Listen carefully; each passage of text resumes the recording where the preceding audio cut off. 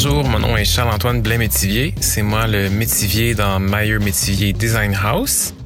Je suis artiste sculpteur et puis à l'origine photographe et je vis à Montréal depuis 15 ans.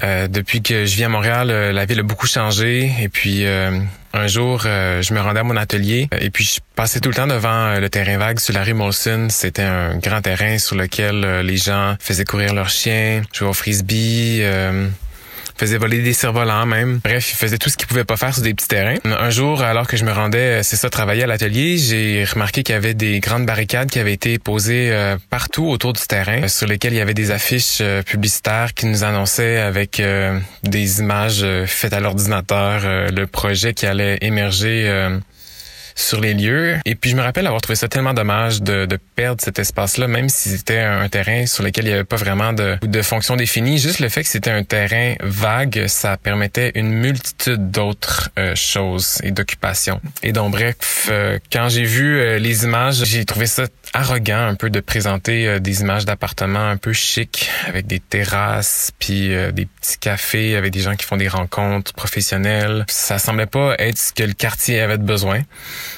Puis je me souviens d'avoir voulu enlever ces images-là parce que je les trouvais mensongères. Je trouvais que ça envoyait une image très homogène de ce que le développement urbain devait être.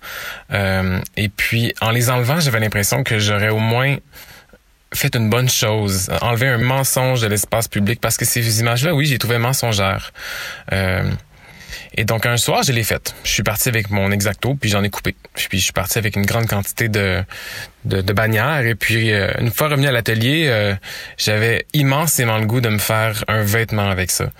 Je me sentais comme un chasseur qui avait chassé une grosse proie puis qui voulait fièrement la montrer, mais aussi fièrement la dominer, la transformer. Là. Moi, ce que je voulais faire avec les images, c'était vraiment les découper, les réutiliser, leur donner une autre valeur, utilitaire même, parce que l'utilitaire, c'est souvent plus pragmatique. On comprend pourquoi on le transforme si c'est pour être utile. C'est un peu ce que les bannières nous disent, hein, c'est qu'ils vont transformer un terrain vague qui avait un aspect inutile en une tour de condo qui va être rentable et utile. Donc oui, là, l'aspect utilitaire des objets de MeyerMétivier DesignHaus, c'est vraiment dans une perspective de détourner ces images de publicité-là pour qu'elles rendent service à une autre population. Puis en ce cas, dans le cas ici, c'est vraiment une population des itinérants qui sont souvent déplacés même par ces grands projets immobiliers qui les prennent pas en considération dans le développement. Donc ouais, ici, ça synthétise peut-être un peu une porte d'entrée dans le projet.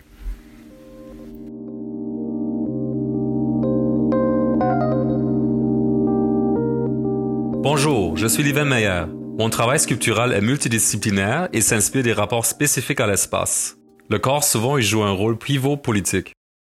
Encore étudiant, j'ai été invité à Hambourg pour un projet d'exposition. Cette ville nord-allemande est connue pour ses itinérants et leur misère apparente.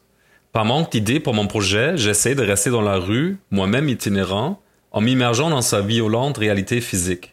Je parasitais les lieux centraux comme les ponts, la gare, les entrées des centres commerciaux et je me faisais chasser et attaquer par des groupes d'autres itinérants ainsi que par les gardiens de sécurité. Les autres citoyens me frappaient avec leurs regards. Isolé dans cette drôle de position, c'est par le dessin que j'ai tenté de saisir le corps comme une architecture intérieure, opposée à celle de l'extérieur, dans l'espace public et urbanisé. Plus tard à Montréal, en parcourant les nombreux bureaux de vente de condos à Griffintown, je me faisais passer pour un millionnaire allemand. Les agents m'accueillaient comme les chérubins. Vous êtes en fuite des familles et des vieux, un jeune entrepreneur, nomade, célibataire, prêt à investir dans un environnement qui ne se distingue guère des avions, centres commerciaux, hôtels, spas, gyms que vous êtes habitués à fréquenter dans votre vie d'itinérance professionnelle. Or, lors de ces visites, j'ai été ébloui par la panoplie d'images qui proclament un projet de construction qui n'existe pas encore, afin de pouvoir le financer et l'ériger. Des surfaces impeccables d'avatars habitables, les mouvements de caméra animés en esthétique de l'écran de veille, le tout baigné dans les éternels levers et couchers de soleil. Vu que les projets avoisinants ne sont souvent pas représentés sur ces images, le paysage autour apparaît toujours très vide et visuellement nettoyé, calmé aussi immatériel que le reste. À l'intérieur de cette tension entre financement et construction, la disproportion entre le visible surnaturel et son inertie physique, entre la vision séduisante d'un concept de vente et les limites physiques du corps, les points rouges sur les maquettes s'accumulaient.